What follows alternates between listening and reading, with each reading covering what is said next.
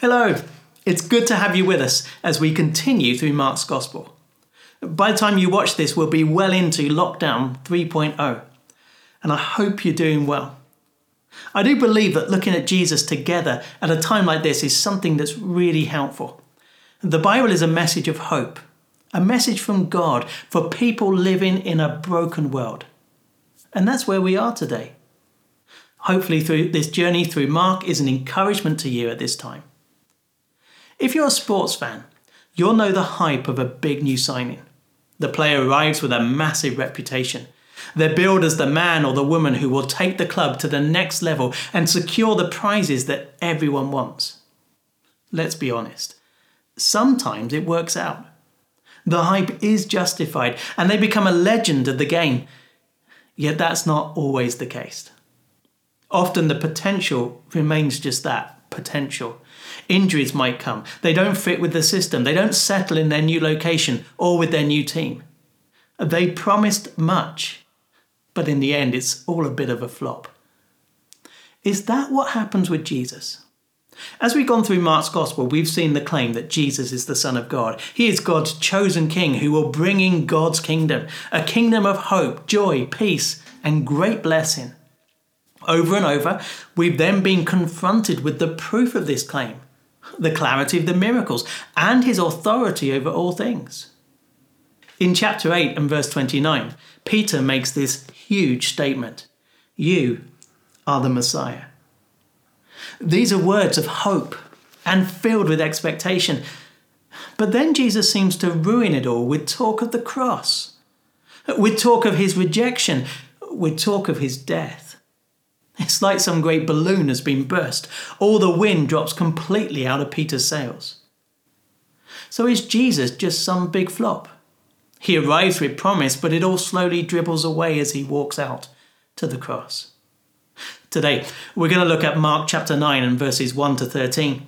It's an incident in Jesus' life which is called the Transfiguration, because it's a time when Jesus is transfigured. His appearance is physically changed in front of his disciples. What does it mean though? Well, sitting here at this point in Mark's Gospel, it is a clear statement that the cross is not a moment where the hope of Jesus fizzles out of existence. Instead, it's a necessary step that's going to be taken by the King of Kings. We see that first in verse 1. Jesus says, "Truly I tell you, some who are standing here will not taste death before they see that the kingdom of God has come with power." Although Jesus was going to the cross, his kingdom is not a kingdom of weakness, but one of power. 6 days later, some of the disciples would see that with their own eyes. Jesus takes Peter, James, and John to the top of a mountain. There, Mark tells us, Jesus was transfigured before them. His clothes became dazzling white, whiter than anyone in the world could bleach them. I remember one famous washing powder brand using the slogan, "whiter than white." Well, this truly was whiter than white. Imagine being there. One moment you see Jesus as just an ordinary person. Then the curtains are pulled back and you see the light of his glory and the wonder of the Son of God. Next, Mark tells us of 3 conversations that took place. The first is between Jesus and 2 pivotal figures from the Old Testament, Moses and Elijah. We don't know what they said. We just know they talked.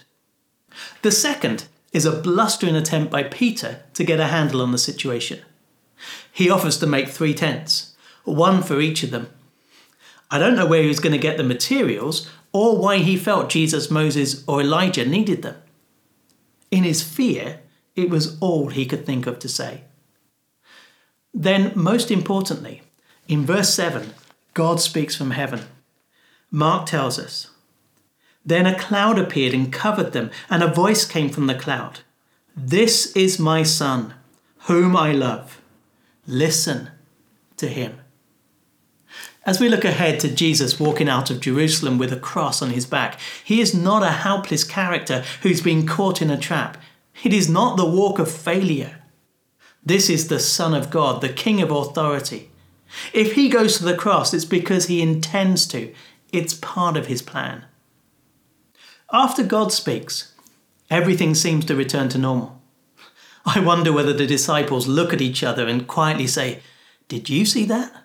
Did it really happen?" Jesus tells them to keep what they've seen to themselves. But it's not a never-ending request. It's only until the Son of Man had risen from the dead.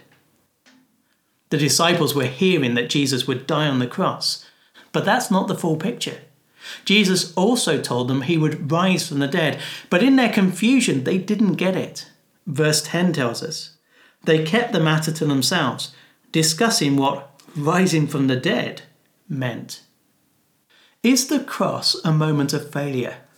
Is it the point where the hope of Jesus is snuffed out and he becomes merely an historical figure who did some good things and taught some interesting lessons? No. The Bible presents the cross as a step on a journey that ends in glory. Glory for Jesus and for all who trust in him. From this point in Mark, the focus shifts more and more towards the cross, as Jesus heads towards Jerusalem for one final time. How will you view it? How will you look at the cross? As an act of hope and sacrifice, as the Son of God dies for this world?